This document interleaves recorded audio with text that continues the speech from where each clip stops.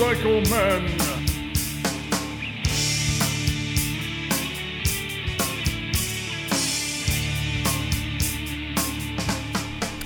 Hello, boys and girls, and welcome to the Motorcycle Men podcast. This is episode 368, and joining me here today in the V-Twin Cafe is the Traveling Larry, and he is here to tell us all about the trailer he built and towed it around the country with his Harley. And, of course, some of his adventures. But first, before we get into that, the Motorcycle Men podcast is brought to you by Scorpion Helmets. Now they're offering high-quality, innovative motorcycle helmets and technical apparel at an incredible value. So to learn more, get on over to ScorpionUSA.com. And, of course, Wild Ass Seats. You can improve your comfort and ability to stay in the saddle longer with a cushion from Wild Ass Seats. So if you're tired of those painful pressure points and fatigue, get on over to wild-ass.com and get your cushion today. Make sure you tell the real Craig Johnson that the Motorcycle Men podcast sent you on over. And, of course, as always, the Tobacco Motorwear. For the best in casual riding gear for men and women, there's only one place you should be going, and that is Tobacco Motorwear. Visit them at tobaccomotorwear.com, and our listeners will get 10% off your order when you use the code MOTOMEN. Everyone here at the podcast is wearing the Tobacco California riding shirt and riding jeans. I can't tell you possibly how wonderful these products are. I wear them for every ride, and I won't ride without them. Hey, if you get on over to the Ride with Ted YouTube channel, guess what? I just did a review on the California riding shirt. Hey, you won't be disappointed. So get on over to Tobacco Motorwear and get in Dave's pants. Your safety is worth it. Time now for that interview with the Traveling Larry. Hello, boys and girls, and welcome to the Motorcycle Men podcast. This is episode 368. And joining me today, all the way from, where are you located? Tewksbury, Massachusetts. Tewksbury, why do I think I've been there? I don't know. Anyway, what we have here is we have the Traveling Larry. Larry, welcome to the podcast. Hey, glad to be here. I'm glad you're, it's funny because you got that Massachusetts thing going on there, and I heard it right away. So that's okay. You're allowed. So why don't you tell everybody who you are, what you do, and your motorcycle self? Yeah, my name's Larry. Some people call me the Traveling Larry by my social media name. I do for a living mostly is emergency semi-truck repair on over the road on trucks that break down in my area. I also am an avid motorcycle collector. I got 38 bikes in my collection. Shut up. You do not. I do. Ask me how many run. All right. How many run? Probably like 10. I have a dream to own like a motorcycle bar / restaurant someday and have them all on display. Most of them are like antique, vintage Japanese and oddball stuff. I like stuff that's different, than traditional Harleys. I like Harleys too, but I like everything. Oh, wow. How about that? So I asked you here on the podcast because I got contacted and asked if you'd like to be on the show, and I happened to look at your photograph of on your profile on the podcast guest thing, and all I saw was your motorcycle and a teardrop trailer behind it, and I said, I got to talk to this guy. And here you are. So, but the thing is about it, you built your own trailer to tow with the bike. So tell us about that. Yeah, so the idea about building the trailer, so I always had this dream of traveling on my motorcycle since I've been 16. Okay. I was just like, one day I just want to go, not have a plan, and just go. So I knew I had that part figured out, but the part I didn't have figured out is where was I going to sleep, right? Nah, it can be a problem. So right? I wanted the freedom of traveling without restriction, but I didn't want to worry about where I had to sleep every night. So a friend of mine came up with this idea, hey, you should build one of these miniature teardrop trailers and tow it behind your motorcycle. And I started looking into them, and I was like, wow, those are pretty cool looking. And it looks cool with the shape of the bike and stuff. So was there alcohol involved when this conversation was happening? Probably not. I mean, me and this particular friend, we talk every day. We're both like have crazy ideas, so we always bounce them off each other. But I liked it because I like the idea that now I have a place to sleep wherever I have the motorcycle. Wow. Well, what made you decide to build one versus buying one? Well, I think probably they were a little what I considered too much money. Sure, Maybe like a one that was like similar. For once, I didn't see any teardrops that were made for motorcycles. They were too big. Everything was too big for a motorcycle. So that was one of the factors. And the other factor is I'm a craftsman myself. Like I love working on bikes. And I was like, I can build this trail. It's not a big deal. It's not that big. It's no bigger than it's smaller than a sheet of plywood, smaller than 4x8. Really? Yeah. So I basically, when I went to go build the trailer, I literally laid down on a piece of plywood and had someone mark my feet in my head. And I was like, all right, this is just how big it has to be inside, just so I can lay down and sleep. And then I built, from there, I just started building it. I was going to buy like a generic Harbor Freight trailer. Yeah. But I started talking to a trailer guy because I knew I was going to be gone for a while, possibly. And he's like, don't buy those. If you blow a wheel bearing, you can't. So this guy who sells trailer parts convinced me to build my own axles and everything. So I built the whole frame of the trailer myself too. Yeah. I built the whole thing from metal up. No kidding. Really? So yeah. Wow. So you fabricated the frame and everything. Yeah, there's quite a bit of fabrication and trial and error that went into it before I actually hit the road. I don't know how much you want to get into it, but I could tell you all about it. Yeah, sure. I'm sure my listeners would love to know how you build your own trailer. So, the first thing I noticed is like on any trailer, one of the most important things is tongue weight. Yeah. So after I was done building the trailer, I actually think I moved where the axle position was like 2 or 3 times. I had to move it after I built it. Yeah. So I figured that out to be okay. Now I'm starting to get on the highway, and I only could get up to like 50 miles an hour, and then the front end of the bike would have a crazy shake to it, like back and forth. Oh, really? So I started doing more research, and some people said try putting some weight on the front of the bike. So I started adding bars of steel to the front of the frame and over the fork brakes on the front wheel. And all of a sudden, I had like a couple pounds, and then I'd get another 5 miles an hour, another 5 miles an hour. And eventually, I had enough weight that I got up to 75 miles an hour. I could let go of the handlebars and go straight. And I was like, all right, this is good, because the front end was too light, and the trailer would shake the front end if you hit a bad bump. Oh, wow. So even if you put more weight on the back of the trailer, it didn't make, or maybe move the axle further back, it wouldn't make a difference? It didn't make a difference because the front end was just too light. Now, later on, in retrospect, I've had that trailer behind, like, I think 2 other bikes, and I had it behind an Ultra Classic. It was perfect. So I came to the conclusion that the heavier the bike, the better. Was better. That Ultra, I turned that Ultra Classic up to 100 miles an hour with the trail behind it just to see if I could do it and let go of the handlebars and laugh and then grab them. Man, no, you're letting go of the handlebars at 100 miles an hour? Yeah. Yeah, there's no screws loose there. No. Right. Yeah, that's how you know if you build something right. You go down the highway, you let go of the handlebars, and if the bike goes straight, you're good to go. Yeah. So, all right. So you got the frame fabricated, the tongue, and you got the axle. How'd you build the axle?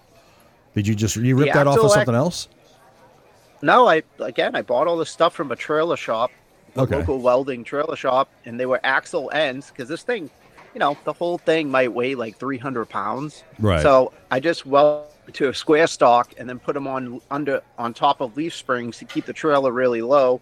Actually, something I wanted to add before we start going into things. If anybody wants to see anything I'm talking about, you can go to my Instagram, The Traveling Larry, and I have pictures that coincide with a lot of stuff I'm talking about. Okay.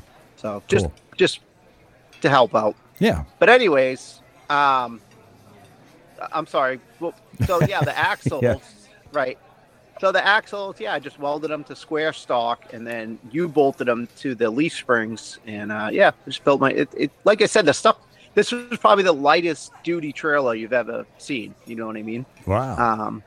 Now, what about? And as far as goes for the rest of it? Well, now was that all just? Was that like? What kind of framing did you do? And what kind of materials did you use? For the trailer or the trailer hitch? For the trailer itself, the body. The trailer. So my idea was you got to keep this thing light, right? Yeah. Because like weight is your enemy. Because the bike probably weighs like 650, 700, Right. all loaded up. So I didn't want to pull more than half the weight of that. So I had really small square stock tube, probably like inch and a quarter tube square stock, thin wall, and built the frame out of that, and then put like a whole wooden structure on top of it made out of I think only like 3/8 plywood, and then the roof I shielded with some kind of roofing metal, like sheet metal, Right. and then I curled the sides over, and then I coped it so it was all watertight. Wow. Oh my God. And then yeah, and then inside the trailer I actually built like a little cabinet to hold clothes above. Yeah. And then on the back of the trailer I built a hatch that stored all tools Oh. on the outside. I was going to get into, Just like- because I've seen a lot of teardrop trailers, the smaller ones that you tow with your car or your truck, and inside they're all. I'm sure you've seen them. They're comfortable. It's enough room for you to sleep, and there's usually like a little cabinet over where your legs would go, and some people put a little 12-inch or 15-inch flat panel TV in there, and there's storage and whatever and lighting and et cetera and all that. And the back, the clamshell part pops open, and there's a kitchen there. Now, did you go Right. that far? Yeah, this one. No, this thing is small. Like, honestly, it's. I think it's like I think it's the dimensions. I think it's 7 feet, probably by like 40 inches wide or 38 inches wide. Wow. It's like I said, I literally wanted to keep it small for weight. Yeah. And in retrospect, if I could do it again, I would have made it a little narrower to save even more, a little bit of weight. Narrower? And Oh man, it's like sleeping in a coffin. well, it's I'm not claustrophobic. Yeah, It I doesn't get it. bother No, me. me neither. But and I would have built everything out of aluminum in retrospect. then. Really? But, I'm telling you, the weight is your enemy. That's yeah, the yeah, biggest yeah. challenge. So, But the more isn't- light you can make it, the better. But isn't like sheets of aluminum? I have worked with that stuff before. Isn't that stuff expensive though? Yeah, but I think you'd make it up in gas mileage. Oh yeah, yeah, probably. I guess I worked with an ambulance company many years ago, and we built ambulances, and it was an unfortunate situation for me. But the entire framework of the ambulance body is made with 1 or 2 inch stock, sometimes like 1x3 stock. So it's really odd. And then it's sheet metal panels just riveted to the side of the thing. So you would do something like that then? Yeah, or maybe even at the minimum, just build the frame underneath the wood out of aluminum just to save weight there. Yeah. Wow, man. Wow. Yeah. I don't know. Do you Something- regret not putting in a small little kitchenette with a refrigerator in there? No, because I knew I was just going to eat out wherever. And, Yeah. It was more just happy to have a place to sleep every night that I didn't have to worry about. Did you have any kind of supports to put underneath the trailer so it didn't like tip or leveling or anything like that? Yeah, I did. I actually made some, but good. and I never used some legs that fall down. I never used them because I just never disconnected the trailer. from Oh, the really? bike. So you just left it connected to the bike? Yeah, that's it. Was it comfortable to sleep in? Yeah, I was fine. I had a foam like mattress pad underneath my sleeping blankets and stuff, and yeah, it was fine. I mean, I can sleep anywhere, but I totally get that part of it. But was it a thick mattress that you had, or just a sleeping camping pad? it was something from Walmart that was kind of thick. I think I doubled it up, and I actually had to get rid of, like right into the first day of riding, I got rid of some of it because I felt like the trailer was still too heavy, so I just tossed them away. Wow, man! Oh man! Yeah. Here's the biggest question I have for you is, I know if you're going to register a vehicle or a trailer, you need a VIN. So what did you do? Oh, that's not true. Oh, really? I mean, It is true. Right? it's well, where are you from again? What I'm in state? North Carolina. I used to be in New North Jersey. Carolina. Yeah, so. So you can register any trailer in the United States and Maine without being a resident there. Oh, okay. and you can register a homemade trailer in Maine. So you can just take a Maine trailer plate. You can register any trailer you want in Maine. They have an application for homemade trailer plates. Oh, really? So that's all I did. I just had yeah. So that's it. Wow. Let's see. So now, folks, boys and girls, if you want to build your own trailer, you go to Maine and you build it there. So you outfitted the whole thing with lighting and all that too? No, not really. I had a fan. I had a fan inside that ran off 12 volts in a like a crank vent, out of an RV. I molded that into it. So no, I mean like when I got in this trailer, it was to go to sleep, and that was it. It had no other purpose, besides carrying some of my stuff. Yeah. But I wasn't like I would only sleep in the trailer. Oh, okay. That's it. So I didn't care about light. Well, did you carry your luggage? I'm sure you had luggage of some sort. Did you carry that on the bike or in the trailer? Combination of both. So like one saddlebag, I usually would have like what I needed just going in and out of. Yeah. So I would just carry, like I said, just the stuff I didn't need during the day in the trailer, and then stuff that I just used during the day in the saddlebags. Oh, okay.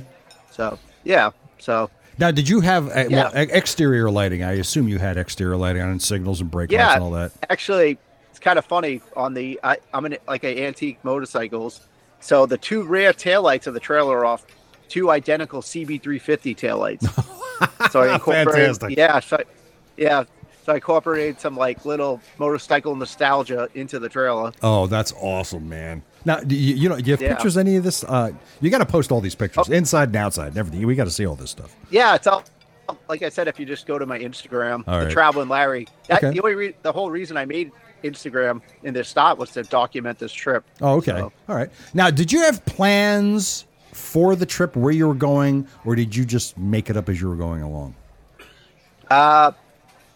No, I didn't really have a plan. I mean, if you backtrack a little. Well, I was at an interesting point in my life. Yeah. I recently moved home from Florida, broke up with some girl. Okay. There was a ex-girlfriend of mine before that ended up getting with a best friend of mine. So there was some turmoil there. Mm-hmm. I had a vintage motorcycle parts business I was running online at the time, and I could see the decline coming, and I wanted to change careers, start a new business. And then I saved some money up over the years from that business, and I was like, you know what? I think it's time to hit the road and just live for a little while, and then when I get back, I'll figure out what I want to do for like a profession. See, like wow, a new look profession. at that. So that's actually and I felt impressive. Yeah, so I needed the road to like clear my mind. I feel like I kind of sounds cheesy, but no, I'm sure some true. people can relate. Yeah, I totally get that. So wow. So where did you go? I mean, so where did you? How many miles did you do? And so the total trip, I did 15,000 miles. Wow, really? Holy crap! Yeah, probably 5,000 of them weren't with the trailer because I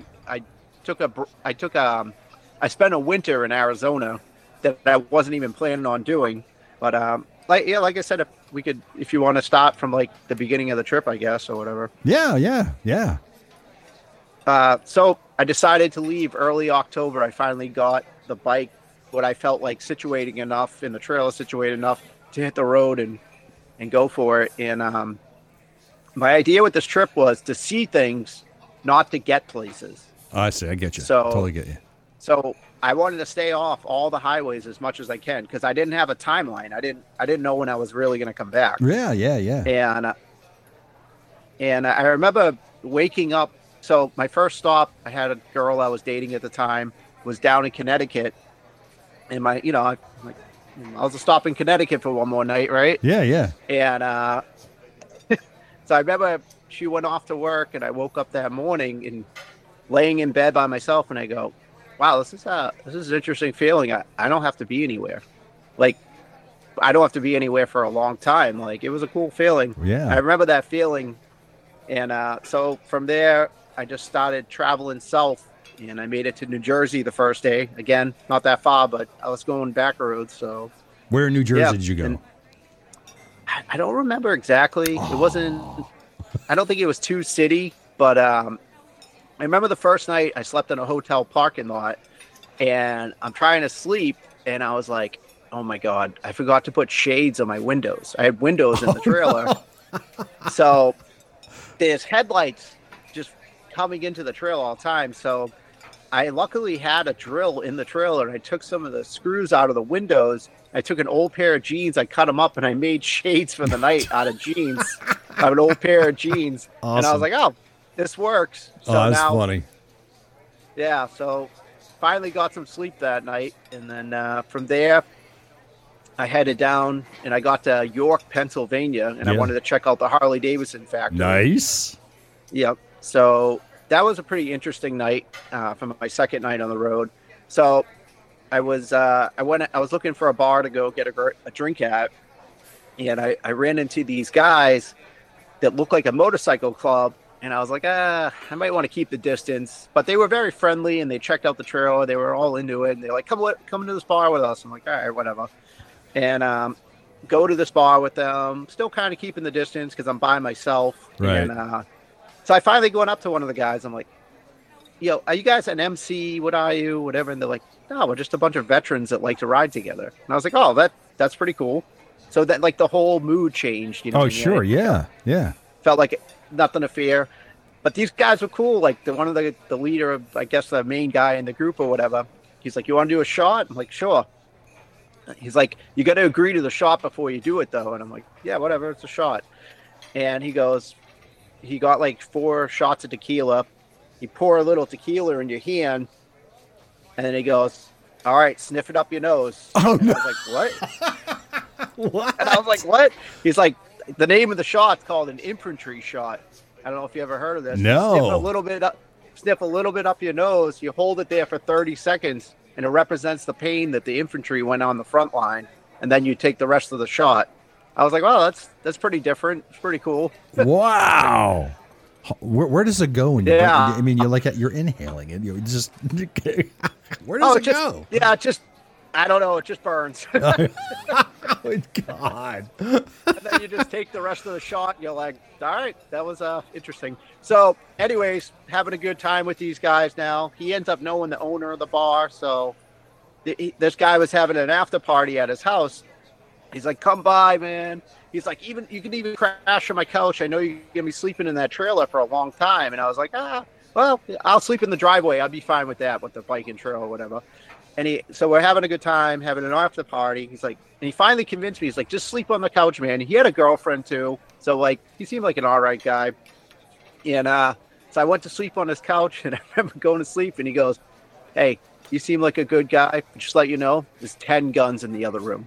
And he goes, there's a pit bull right here that's going to be watching you all night. And I was like, all right. All right. Yeah. Nice. So I woke up the next morning, the pit bull's licking my hand, and then he let me take a shower too or whatever, and brings me into the next room, and he had me hold one of the AK or some kind of heavy artillery gun. Yeah. And I took a picture with that, and I thought that was funny. So Wow. it was pretty cool. The people you meet, right? That's what it's all about, man. And then that day, I was heading out, and we rode to Gettysburg on the Right. bike. That was pretty cool. Very somber experience, and also very cool to have like a couple of veterans escorting you out there. Right. Wow, that's cool. So I mean, how many miles? You did 15K. What was the furthest point? Did you make it out to California? Oh yeah, I went I did a big circle around the whole country and Oh, ended back really? up. Yeah, so yeah, Well- like I said, it's a pretty crazy. I was gone for like 7 months. That's nice, man. Yeah, but you went through the winter. That must not have been fun at all. Well, we can get to that part. Yeah, let's eventually. hear it. So, Where'd you go from anyways, PA? rolled out of PA, rolled into like West Virginia. Absolutely one of the most beautiful states I've ever seen, to be honest. Really? Yeah, it's a hidden gem, and I think I was extra spoiled. I was going through there in like early October, so I seen all like the the foliage and stuff. Sure. From there, I went down to Nashville and met up with a few buddies of mine in Nashville. I had friends with, stayed a couple days there. Nothing too crazy happened in Nashville, except for one night we all went out to a bar, and I had the bike and trailer with me. Any good story, sir. So we went out to a bar. Yeah. So, in the moment, the decisions you make, right? Yeah. So we're leaving the bar, and this guy, my friend's friend, he was like, "You ever have anybody ride in the back of that while you're going down the road?" Oh, and I was no. like, "No." He's like, "Can I try?" I'm like, "Sure, jump in." So we took him. It wasn't that far. I think it was only like 2 or 3 miles from like a gas station to my buddy's house. And I get him out. I was like, I was riding in the back of that. He's like, not that bad. I was like, really? And he's like, how did it feel driving me? I'm like, terrible. Like, I felt like I was going to crash every Oh, 10 really? So I was going to seconds. ask you that next. I mean, how did that affect? Because now you're talking, let's say 200 pounds in the back. That must have affected the he was ride.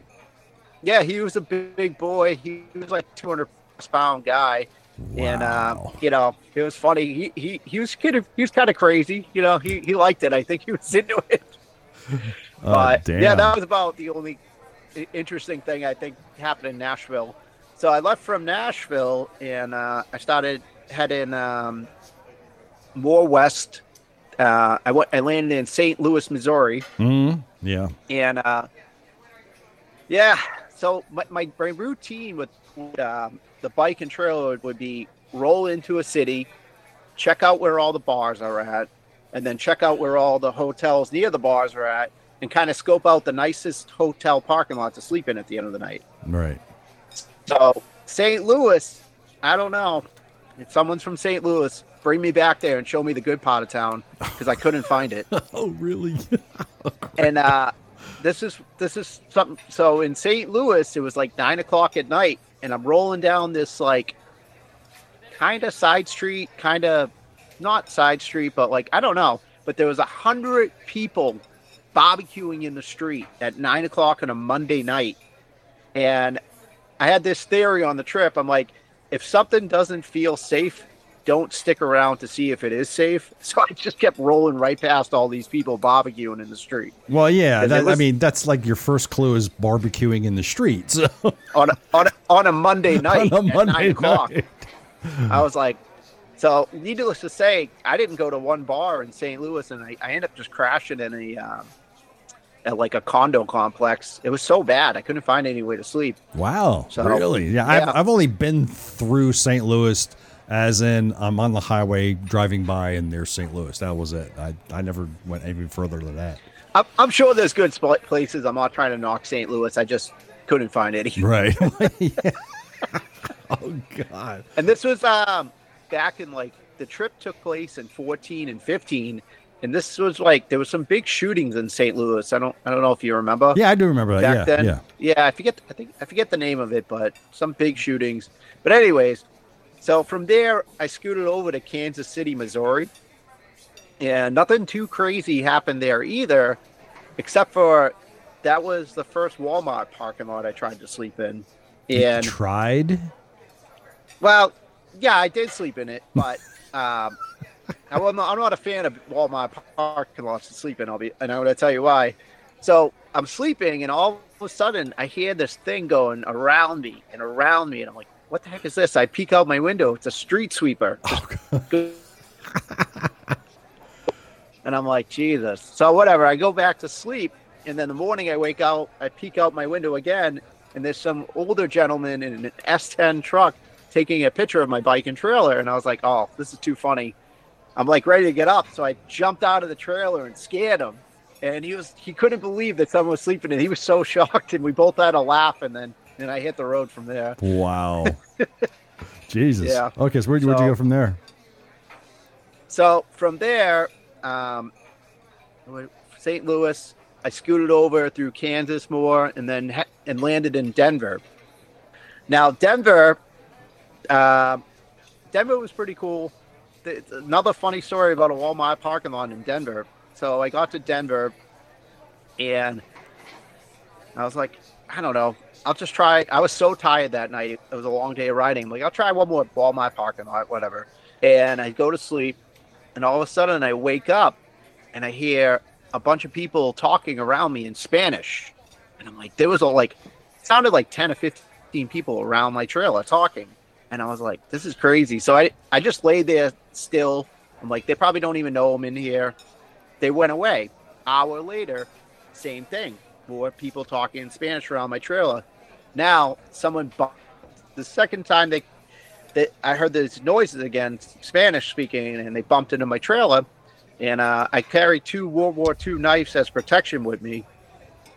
And so I was like, all right, it's either fight or flight. So I like bust open the trailer, have my knife next to me, and then I jump out ready to go. And then all these Hispanic people are just staring at me. And I'm like, what is going on here? And I look up, I parked under a casino bus stop. all these people were just going to work. Oh man. And I was like, Jesus. So after that experience, I was like, you know what? No more Walmart parking lots, no matter what. That is so funny, man. So that was pretty funny. But now, let's talk about this now. So in the winter months, now it's obviously, you're in Arizona. It's a little chilly at night. Now you didn't have heat inside there, right? Yeah. So like I said, we'll keep going. I'll get to the winter months a little later and explain what's going on. So from Denver, I actually made friends with some people at a Harley dealer, and I started sleeping in a Harley dealer parking lot. There you go. So that was cool. I got the hook up there, and from Denver, I start going. I had a big fear of heights. I don't like heights. Okay. So I was like, I don't want to cross the Rocky Mountain. Okay. I know the heights are crazy, right? Right. So I was like, and I'm not on a timeline, so I'm like, you know what? I'm just going to go north again, all the way up to Seattle, all the way up to Washington, and then cut over to the coast and avoid the crazy Rockies. So this is my theory. So I started heading up to Wyoming, and man, there's like nothing in Wyoming. No, there is it's not. Beautiful. It's beautiful. Yeah, right. There's nothing there. So, right. I stumbled into a town called Glendo, Wyoming, population 500. And so I went out to eat, and I asked the person where I went to eat. I'm like, oh, is there any bars in town? They're like, oh, there's this one bar. I was like, cool, I'll go check it out. So most of the time I went to bars, I wasn't really going to drink. I'd have a beer, but I was keeping a journal on this whole trip. I was journaling as I was traveling.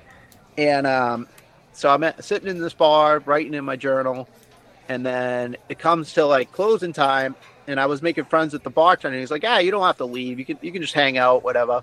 And then this girl walks in, dog. So it's just me, the bartender, and this other girl. And all I can remember about this girl is she had a puppy, and the dog kept having accidents all over the bar. Oh my God. And I was like, I don't know. It was like a weird thing. So we're all having a good time. I think it was like a Tuesday night or something, low key, and we're having a good time. And all of a sudden the bar's closed down, and I go to the bartender. I'm like, hey, where could I sleep? He's like, you can sleep behind the bar where your bike and trail. I'm like, oh, that sounds great. Oh, so this girl goes to me. She's like, oh, you could crash at my place. And I was like, you know what? That sounds good. But I'm like, if this girl's letting her dog have accidents all over this bar, I can only imagine what her place might be like, right? Yeah. So I respectfully declined. I'm like, I'll go with the evil I know in the trailer, Yeah, exactly. So that was. So I remember waking up that morning in that bar parking lot, and it was like 17 degrees out. I checked on my phone, man. And yeah, it was cold, and it was so weird. I could see my breath in the trailer, but I wasn't cold because that trailer was so small that I feel like your body had nowhere to go. And I like pretty much slept in like all my clothes too that night because it was freezing, But that was interesting. But I also had heated gear on the whole trip, so that made like riding in colder weather a lot nicer. Oh yeah, sure. Yeah, I left Glendo. I ended up going up to this place in Thermopolis, Wyoming. I don't know if you ever heard of that. No, I haven't. Had a bunch of hot springs there.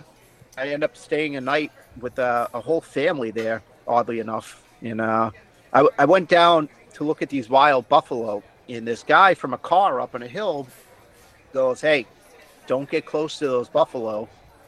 They're threatened by you." And I was like, this tourist doesn't know what he's talking about. And so I get a little closer. He's like, "Listen, they stopped eating. They know they're threatened by you." And I looked at the buffalo. I was like, I think this guy might be right. So I went and back up and talked to him, and he was with his whole family, told him what I was doing, whatever. He's like, "That sounds super interesting. You should come over for dinner later with my family." And I was like, okay, I guess so. Why not, right? Yeah, right. That's Meeting cool. all these interesting people. So I went to, but I told him before I did that, though, I wanted to go to this resort that had the hot springs. And this resort was hilarious. It was like a 70s water park. Oh, no. But filled with hot springs. Right. It was pretty. They had like a water slide, super outdated. They had like a 12-foot diving board that I don't know how they could have it with insurance and stuff. It was cool. Went there up with the guy at his house again for dinner. Had dinner with his whole family. It was such a surreal thing. And the guy was telling me a little bit about himself. His family was from Bosnia and came over to the United States. Oh, wow. He was living in Chicago.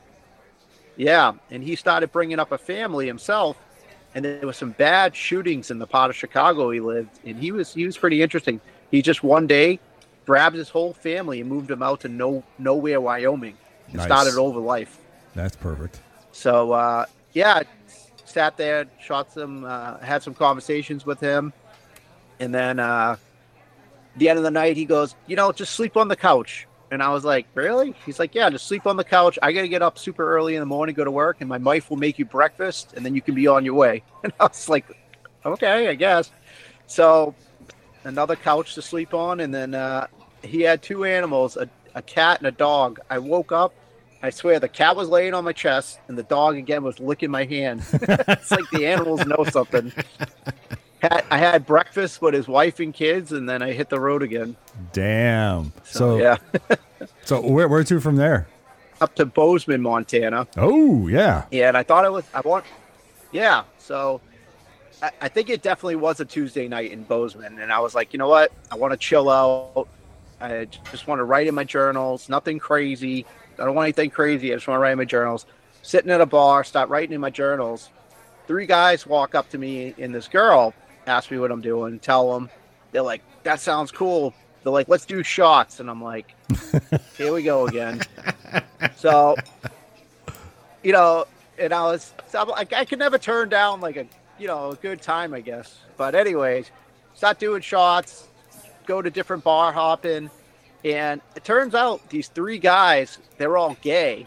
But this girl that was with them, I was like, oh, she's single.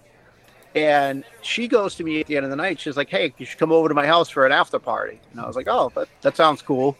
I was like, "Yeah, I'll go."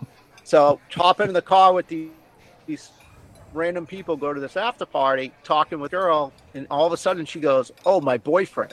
And I was like, "What?" She's like, "Yeah, my boyfriend." I'm like, "Why did you invite me over here if you have a boyfriend?" I'm like, and so whatever.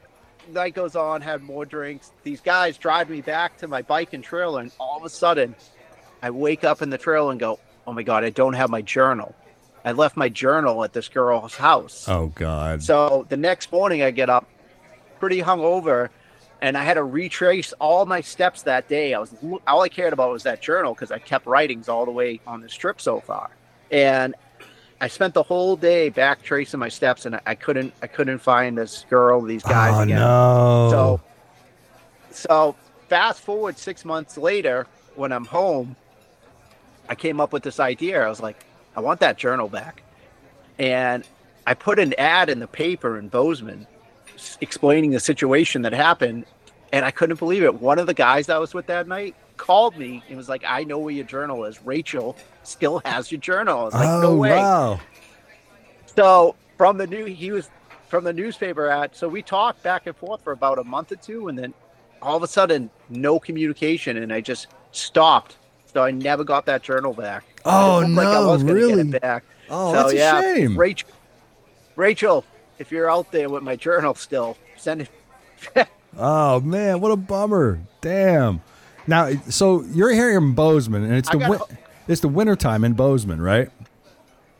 No, not yet. We're still like before Halloween. So at this point, I think I've been on the road for like 2.5 weeks. Yep. Damn. Okay. Damn. So, yeah. So I left Bozeman like in my, brokenhearted without my journal, and headed up to Spokane. Nothing crazy really happened in Spokane, Washington. Except for going up to Spokane was cool. Riding through Idaho through Coeur d'Alene. That's like a beautiful part of the country too. Yeah. So then I cut over to Seattle. I had a couple friends in Seattle I stayed with for a few nights. Nothing crazy happened in Seattle except for everybody knows, just miserable rain. Yeah. Get up in the morning, looks like overcast. I'm like, I'm not going to put my rain suit on yet. Drive a half a mile soaked. So I've been there, done that. I left right? Yeah. I left Seattle after a couple days and headed down to Portland, Oregon, and nothing crazy happened important except for maybe the cover of my book that I'm writing.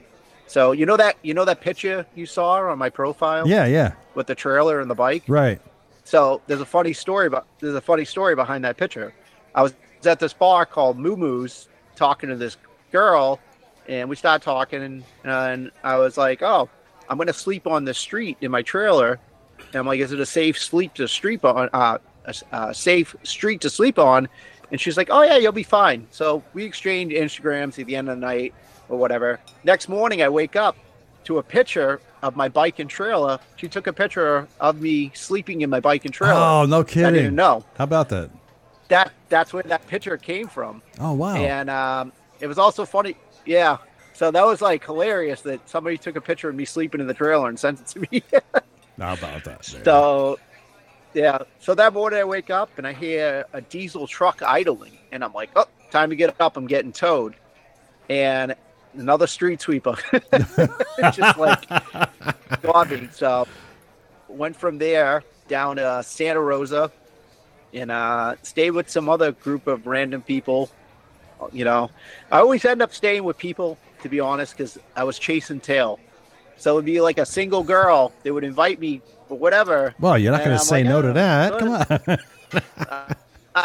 It's like, lonely biker on the road. You know what I mean? Yeah. So after Santa Rosa, I made my way to San Francisco. Okay. And I started talking to people in San Francisco, and I'm like, oh, where could I sleep? Where's a good spot to sleep? Super crowded city. Everybody's telling me that there's no good places to sleep at night. So I'm like, whatever, I'll go to a bar. I'll figure this out. So I go to this bar, and I start talking to some girl, nice, friendly girl. I just friends. Like, I didn't think anything of it. And the end of the night comes around. I'm like, oh, nice to meet you. I'm going to go on my way. Where's a good spot to pull over and sleep? She goes, there's no good places to sleep here. I was like, well, nice to meet you. I'll figure it out. She goes, no, I think you should come home with me.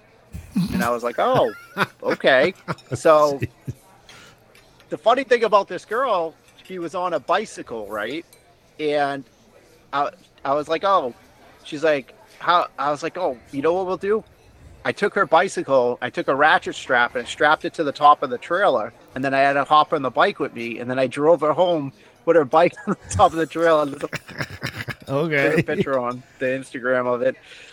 Yeah, so end up being with this girl, staying at her place, and she was very nice to me and let me stay there for like 3 days. Wow. And showed me all around the city. Yeah, I haven't. Yeah, I don't know anything about those. I've never been to San Francisco or any of those West Coast cities. I just know that they're very busy and they're very populated. So I would be curious about where would you stay? And if everybody tells you no place is safe, then you just drive out of the city. I went to I always had this thing. If I had time, I'd roll into the local Harley dealer because it's not that I like Harley dealers, but the people that work there are really cool usually because they're like motorcycle guys, right? Yeah. So they're usually cool to talk to. They know they're friendly. They'll whatever. And everybody there kept telling me, be careful with your bike. A lot of bikes get stolen in San Francisco, especially Harleys. I've heard that, really? man. Yeah. Oh, you did? That. Yeah, I've heard that. Oh, In fact, I've heard that at multiple places in California, especially your bigger cities. Bikes get stolen all the freaking time, which I don't get. Yeah, I mean, I don't either. But it's funny to hear you say that because I was kind of pulling my chain or whatever. You know what I mean? Yeah. But so I end up, so I ended up being there for a few days with the girl. She sold me the city, and I was like, you know what? It's time to leave. I got to get going again. You know what I mean?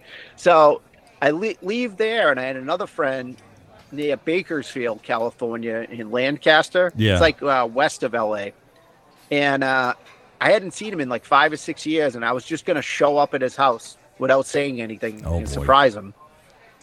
So I'm on my way there, and all of a sudden, my bike starts chucking. Like, feels like it's slipping in and out of gear. And I was like, oh boy. So I get to the top of this hill, and it was starting to get dark. And I was thinking something's wrong with my transmission.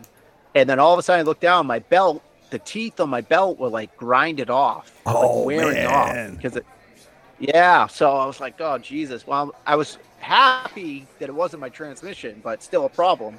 So I end up rolling down, staying at some hotel parking lot, whatever, for the night. I get up the next morning and I call my buddy. I was like, hey, I was going to surprise you, but I need to know, can I work on my bike at your house?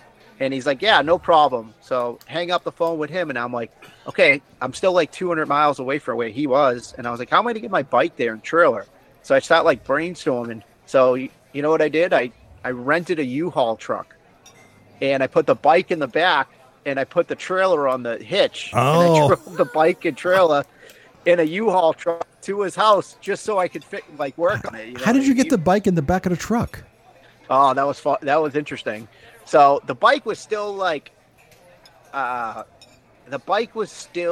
running and driving a little, but like skipping. So I put the U-Haul truck on a downslope of a hill, and it had a ramp that pulled out. And then I just went for it and just drove it up into the back of the truck. Oh wow! So that was a little nerve-wracking.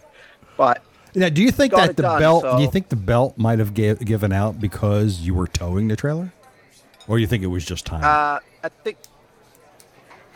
So I replaced, I think, 1 or 2 belts on that bike already, but nobody ever told me this. When you replace a belt, you also need to replace your sprockets. Right. I didn't think that, like a chain and sprockets, you always do together, right? Because they wear evenly because they're metal. But sure. I would never think a belt would wear an aluminum sprocket. But what I guess happens, they get a point on them. So after this, I was like, no more belts. I'm going over to chain drive, something stronger. You know what I mean? Yeah. And, the bike was an 89 FXR Harley. Wow. So the thing just leaked tons you did that on an 80? You towed that trailer with an 89?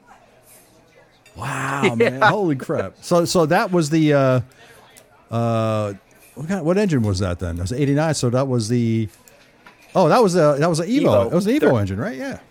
Yeah, 1340. Yeah. So Evo's a good engine. So, yeah, I love the sound. I think that's the last good sounding Harley, to be honest. I don't know, but everybody's got their own opinions. Sure, but anyways, so I get parts ordered to my buddy's house.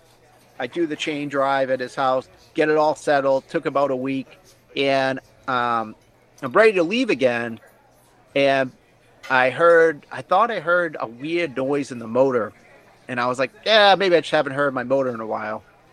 Something else I want to mention right now too. Before I left on this trip, my grandparents were having a 60th wedding anniversary, and I was like, no matter where I am in the country, I want to take a break, fly home for their 60th wedding anniversary, and then fly back to my bike. So when I was in California, I was like, oh, I'll catch a flight out of Phoenix. So got that all situated, ready to go. So I roll out of my buddy's place in Lancaster, California, heading for another friend's house in LA that I knew. And then all of a sudden I'm getting into LA and my motor's making a terrible noise. And I get to my buddy's house. The next day I bring the bike to a couple bike shops for a second opinion, and 2 bike shops go, it's piston slap. I don't know if you know what piston slap is. No, I never heard the term before. So piston slap is when there's too much tolerance and your piston, and like the skirt on the piston starts rocking back and forth. Oh. So at a low idle, it like becomes very noisy. One guy told me, he's like, it might never blow up. It might just, you might be able to run it like that forever. But I was in LA, I was in another spot at a friend's house, and I was like, you know what? I want to fix this while I'm here. So I'm like, where can I, and now LA is even worse to work on a bike. He was in an apartment complex. I couldn't work on it in the parking lot.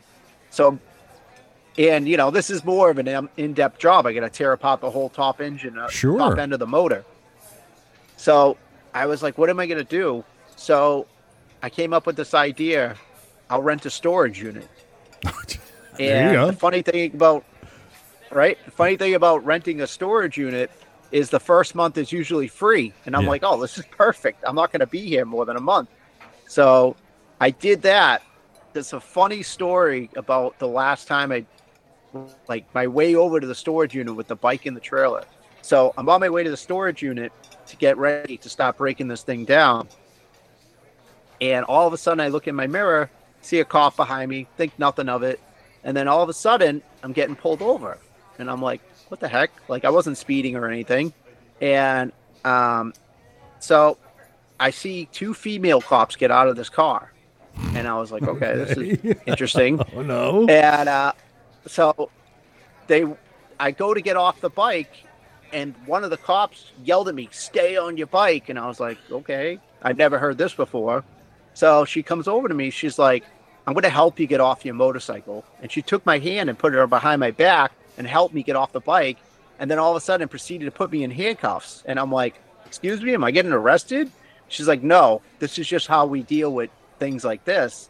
And I was like, oh, okay. What? And then she asked me, super strange. This gets weirder.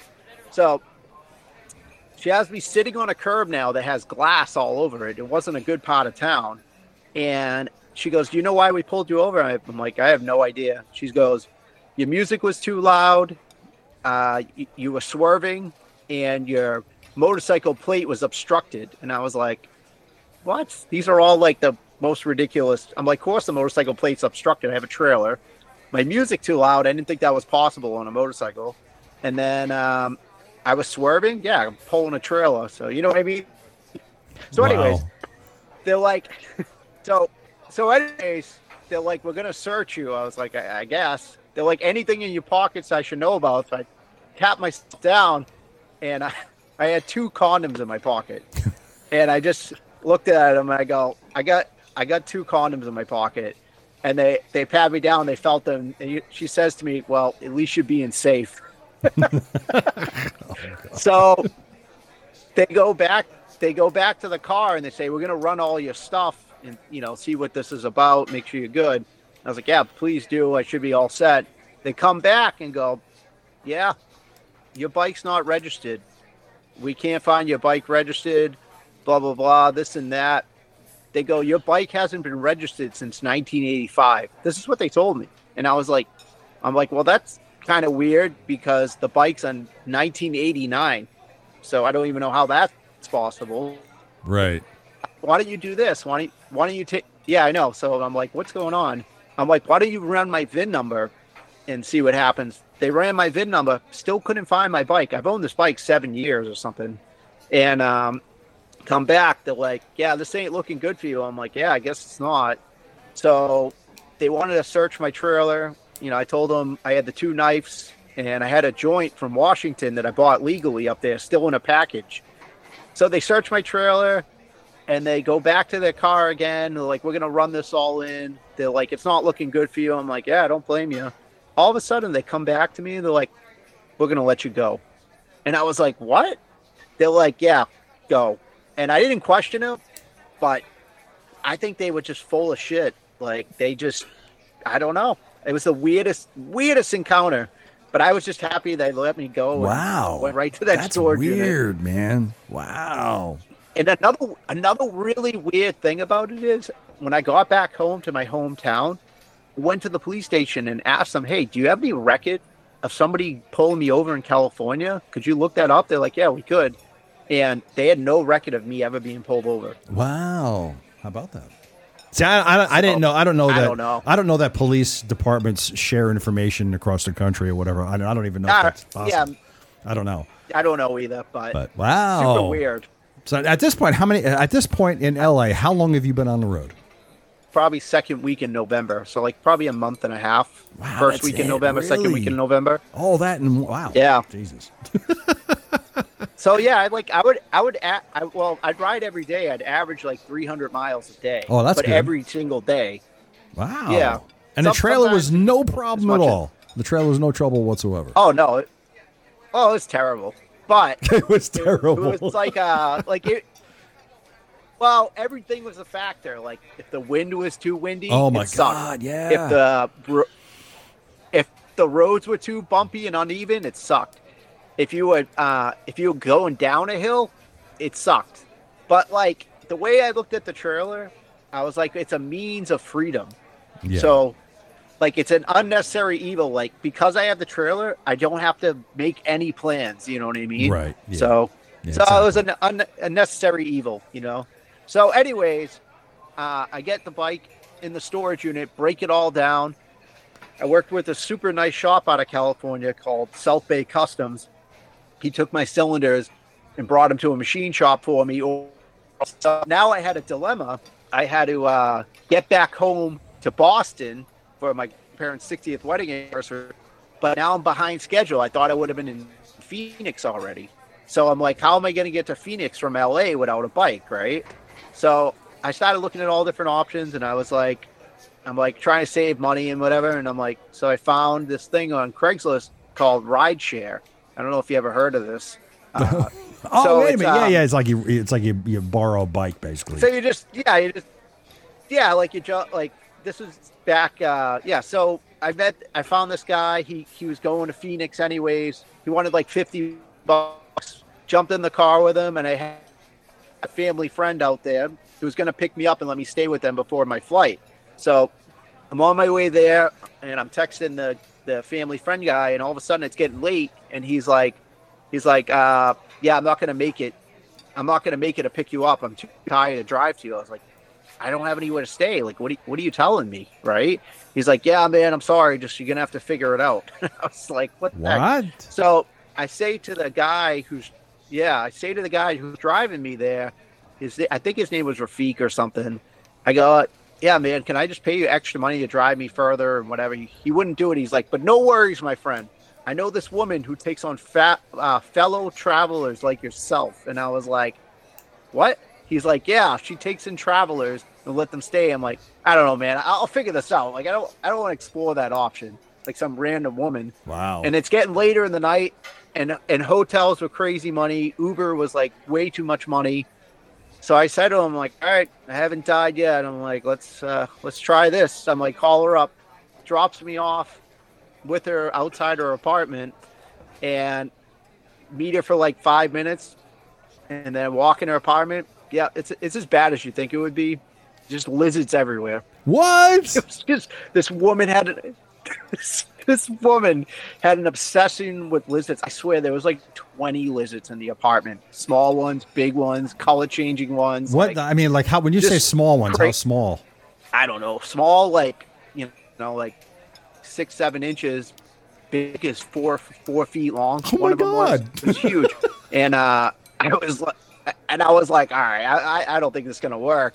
But then I sat there and I started talking, and I'm like, I don't know. She seems nice enough. Like, she's just, I guess, a woman that likes lizards. I mean, I guess, right? I don't know. And she let me hold some of the lizards. I took pictures with them. They were on the Instagram. And showed me to the room, and I go, man, if I don't die tonight, I'm never dying on this trip. Wow. So I went to bed, and I woke up alive, and called my friend and came and picked me up, and I'll be happy if I never have to go back there. Oh man! Oh my God! Yeah. So here you are, 2 months on the road, and you're already been sleeping with lizards. Okay. Yeah. So, I mean, the house was super clean, though. I'm gonna tell, like, it wasn't like a great house or anything. Right. It was super just weird. But anyways, So fly back home to Boston, do the thing with my grandparents, fly back to Phoenix, and I'm like, I got to get back to LA to my bike. I was like, oh, I'll go on this ride share thing again. It actually worked out okay. Why did you fly out of LA? This ride share back to LA. What? Why did you fly out of LA? Why didn't I fly out of LA? Yeah. Well, because the thing was, I thought I was going to be in Phoenix by this time. I wasn't planning on my bike breaking down again. Oh, you already made reservations and all that? I've already made the flight. Yeah, okay. It was a lot of money because it was right around Thanksgiving, so it was a lot of money to change flights. Right. Yeah. Okay. And back to LA, and this one, get in this ride share. Girl starts the car with a breathalyzer, and I was like, here we go. And there was another guy sitting in the front seat, also getting a ride share back to LA. And the craziest thing about these two people was the guy was going to see his mother in the hospital in LA who got hit by a drunk driver. It was like crazy watching them talk all the way there. And they like all of a sudden became like super good friends. And I don't know. I feel like they hooked up or something after that. It was super interesting, super weird, just weird situations in life. But yeah, so made it back to LA, get the bike all back together, and then headed down to San Diego, meet up with another friend, and stayed there for about a week. Did some partying with him. That was pretty fun experience in San Diego. I hear a lot of nice things about San Diego. Yeah. Yes, beautiful. Honestly, that was probably my favorite place in California, if I had to take my pick. Yeah. So from there, I went back to Arizona to my family friend's house, and it was becoming up to winter, and I was like, yeah, I'll crash here for like a week or two, and then I'm gonna head home. And it was a friend of my mother's, and she was like, why do you want to go back home to the winter in Boston? Why don't you just stay here during the winter and wait out the snow? This year, it was 2015. It was a crazy snowfall we were having back home. I was like, all right, well, that sounds pretty good. I guess I'll crash here for the winter. And they had a horse ranch, so I helped out on the horse ranch. But I actually got 2 jobs while I was in Arizona. I got a job at a restaurant being a server, and then I actually did mobile mechanic work out of my motorcycle. I made an ad on Craigslist. And I actually would go work on stuff at people's houses. It was pretty fun. Wow. Look at it. It's a little resourceful. So, that's great. Awesome. I did see pictures on your Instagram riding horses. Were those horses you were riding on your Instagram page? Is that out there in Arizona? Yeah, that was at the horse ranch. Oh wow. Okay. Yeah, it was pretty cool. Yeah, I learned to ride horses. They had a daughter that was into barrels and poles, so I used to go to the practice nights and mess around. Horses are really interesting comparison to motorcycles. Yeah. I feel like they're similar, but they're just giant and they have a mind of their own sometimes. Yes, so it's, they do. I like, so anyways, so I ended up hanging out there for the duration of the winter. It was pretty fun. I got a little girlfriend I had that worked at the restaurant and whatever. But anyways, I said my goodbyes and I hit the road again in April on my way back home. I went up to Flagstaff, from Flagstaff over to New Mexico, and then made my way to Oklahoma. Mm-hmm. And then something crazy happened in Oklahoma. No. Riding in Oklahoma, and all of a sudden, so I'm riding through Oklahoma, and my bike starts cutting out, and I'm like, what the heck? So I pull over on the side of the road. I go to check out what's going on, and this random guy pulls up to me. And he goes, you all set? I'm like, I don't know. I'm trying to figure it out. He's like, gives me a business card. He goes, my name's Too Tall. If you need anything, just give me a call. I'll help you out. And I was like, all right. So I diagnosed my bike. My charging system went now. I'm like, great. So I call this guy up and I'm like, hey, I don't need any money or anything. I just need a place to park my bike and work on it. And he had a property right up the street. I rode my bike up the street to. And then this guy was so nice. He drove me around to all these parts stores, get all the parts for my bike. And the really odd thing about this guy was I was staying for the winter in this place called Apache Junction in Arizona. And the weird thing is he had a winter house in Apache Junction. He spent the winters, but this was the only year he didn't go there. So if he was there, I wouldn't even have met him in Oklahoma. It was super odd that, he didn't go. You never know. I know. It was very, very, very weird timing. So anyways, he's a great guy. Get the bike majority back together. I don't know. I thought I heard like another ticking noise coming from the motor because like riding through Oklahoma is like really hard. Lots of wind. Oh, and, really? Wow. I wasn't a religious guy or a spiritual guy really, but I was laying in my trailer that night, the day before I was going to leave, and I go, God, if there is a God, just do me a favor, get me home safe and my motor not blow up. So the next day I get up and I start the bike, charging system's good, still hearing this ticking noise from the motor. I looked the motor over a million times before. All of a sudden, I seen a choke cable rattling on the top of the motor. I took a zip tie, tied it down, and the motor sounded perfect. Right. And I was like, "See, it's the little things, that's right?" Kind of weird. Yeah, it's the little things. Yeah, I was like, so. Anyways, nothing too crazy happened. Rode all the way from Oklahoma to Dallas to Austin to San Antonio, then back up to New Orleans, Louisiana.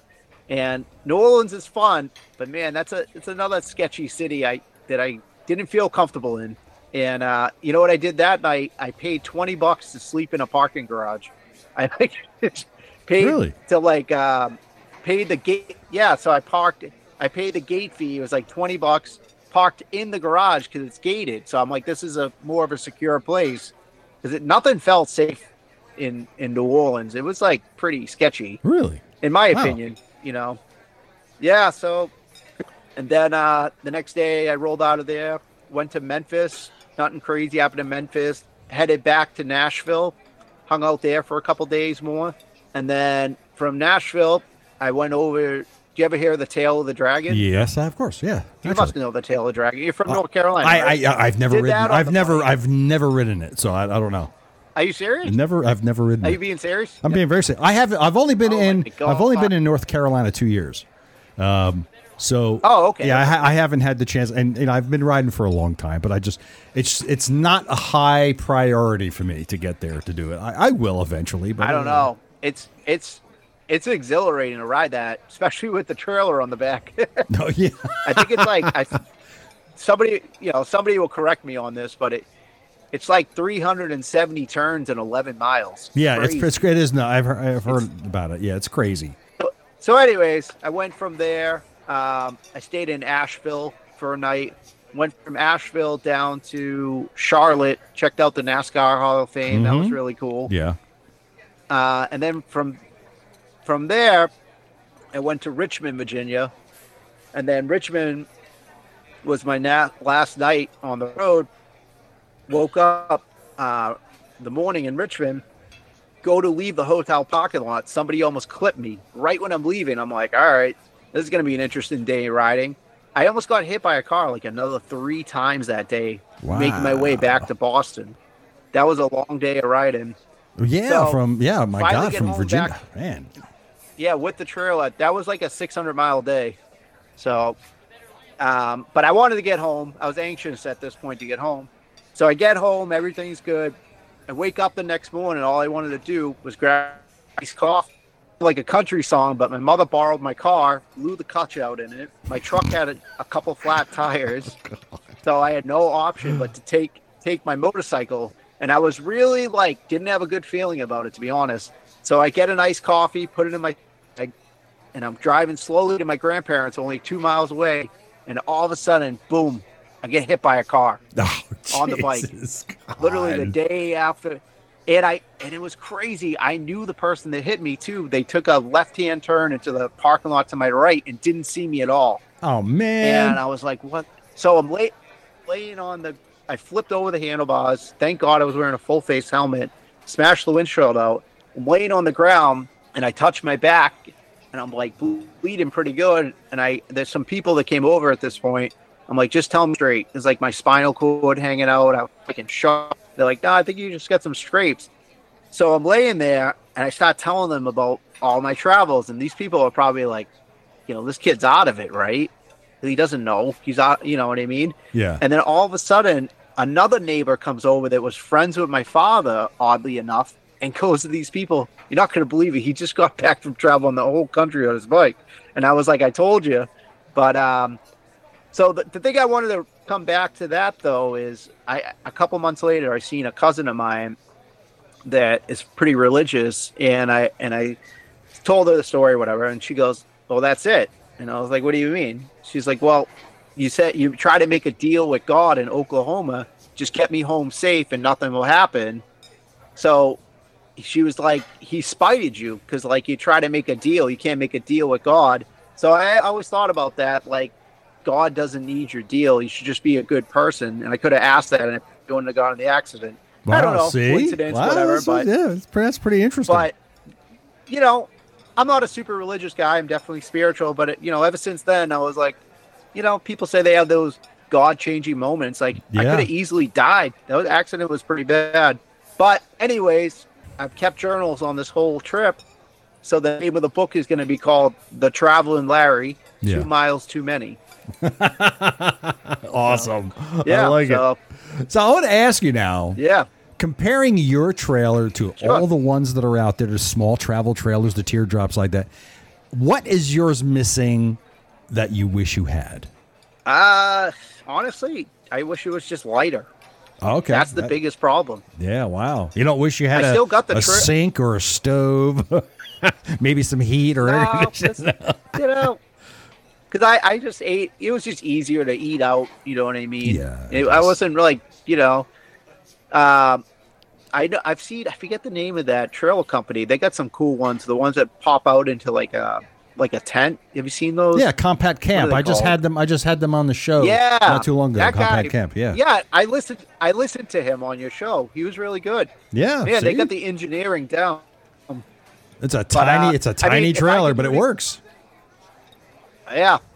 If I could do it all again, though, I'd make that trailer smaller. But yeah. And make it fold out, maybe. And make it fold out into something bigger. No, well, the thing about the trailer for me was I wanted to make it inconspicuous. So, like, people weren't, like, you couldn't really tell that someone was sleeping in it. And that was, like, my goal, so I could, like, stay in the cities instead of, like, on the outskirts. Right. So you did paint it black. But, that's a little inconspicuous. It has flames on it. Yeah. What was it? There's something else I was going to say to you that, if I could do it again, that guy Too Tall I met in Oklahoma, Goldwing book called The Gold Book. You ever heard of this book? No. Okay. So it's got a list of like different tier people in it, like 1 to 7, like people that are like, who like help you deliver you gas, to people that will let you stay at their house who are also motorcycle enthusiasts. And like, it's a whole network of people in this one book all over the country. Oh, wow. Pretty really? Cool. Oh, wow. It sounds like Bunk-A-Biker almost. Yeah. So something like that. I don't. But if anybody wants to do some traveling, I'd look into it. It's called The Gold Book, and it comes. It's like I think it's $100 a year for the subscription. Really? But it comes with free motorcycle towing too. Oh my God. Yeah, it's pretty cool. That's pretty neat. So, do you have any future plans for trips with the trailer, or have you retired it? No, I still take it out every now and then. You know what I'm doing with the trailer? Actually, I'm gonna build. I have a garage with all my bikes in it. I'm gonna build a bar around the trailer, like on top of the trailer. Really? Like, I'm gonna make the trailer the centerpiece of the bar, and like, yeah, I think I'm gonna do that. And but if I was to do another motorcycle trip, it'd be in a different country, and my daily rider is a BMW. I'm spoiled now with like a GSA. Yeah. So it'd be more of like off-road. It'd probably be more off-road adventure. A friend of mine who owns a motorcycle shop, he wants to ride to Alaska eventually. So we're gonna do that. He's got the new Pan America. Oh yeah. So we're gonna do that eventually. Ride from here to Alaska. Oh, that's awesome, man! Do it. So listen. Yeah. So how can people learn more about you and what you're up to and all that? Is it just your Instagram page, or do you have a Facebook page? Oh, better yet, do you have a YouTube channel? I don't have a YouTube. I gotta get on that. Basically, I know I gotta get on it. The Instagram for now, the Traveling Larry. Okay. Facebook, Larry D Benedictus III. But the only thing else I'd like to say here is, so I've been putting all my journals into Microsoft Word through talking, and I'm trying to get them all in text format. And if anybody out there is listening to this who is an editor, I want to make this into a book. I'm looking for a good editor to kind of like chop it up, because like, you know, I might have wrote down in the journals, I ate a peanut butter and jelly. Who cares, right? Nobody cares you ate a peanut butter and jelly. Right. But there might have been some other significant, some other significant writings in there that I didn't think is important, but might be more important. You know what I mean? Yeah, so I'd like to talk to a good editor if anybody's listening. There's plenty of people out there that will definitely do it for you. No question about it. Try Upwork or Fiverr. You'll find somebody on Fiverr or Upwork. Of course, you'll have to pay them, but that's a different story. Oh, yeah, that's right. I've heard of that. Yeah. So any last words for anybody who may want to build their own trailer and hit the road? Just build it as light as you can. Have a very heavy bike, like a touring car. And, everybody I met on the trip was super nice, and have trust in your fellow man. Everybody I met was really nice. It really owes to humanity, to be honest. Good words, man. Good words. All right. Listen, Larry, I want to thank you very much for being on the show. Don't go anywhere. I want to talk to you when we're done. But it was excellent hearing about your stories and your travels and stuff. Dude, awesome stuff, man. Thank you very much. Thank you. Great day. It was a pleasure being on the show.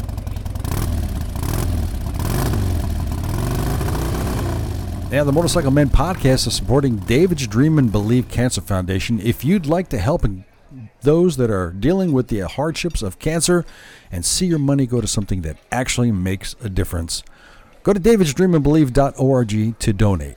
And, of course, the Gold Star Ride Foundation, helping families of fallen soldiers. If you'd like to be a part of a great cause and get some heartfelt miles in, get on over to goldstarride.org and learn how you can participate in the next Gold Star Ride. And Chasing the Cure. Hey, we're helping long-haul Paul Palin complete his mission to ride 1 million miles for MS. Now, he was told years ago that a cure for MS was 1 million miles away, so he decided to ride that 1 million miles for that cure. You can help him by getting over onto longhaulpaul.com and donate to his quest for that cure for MS. Thank you for joining me here and Larry in the V-Twin Cafe, where he told us about his trailer and some of his adventures. Now, you can learn more about Larry by getting on over to his Instagram page, The Traveling Larry. Links will be in the show notes and, of course, on the Motorcycle Men website at www.motomenpc.com and also motorcyclemen.us. Hey, don't forget to get on over to the Ride with Ted YouTube channel. Watch some of the many videos I have over there. And if you would please, also subscribe to the channel. It helps the podcast and helps the channel, of course. As always, it would be a tremendous appreciation if you did so. For the rest of the Motorcycle Men team, thanks for listening. Remember, boys and girls, we say stupid crap so you don't have to. Ride safely, kids.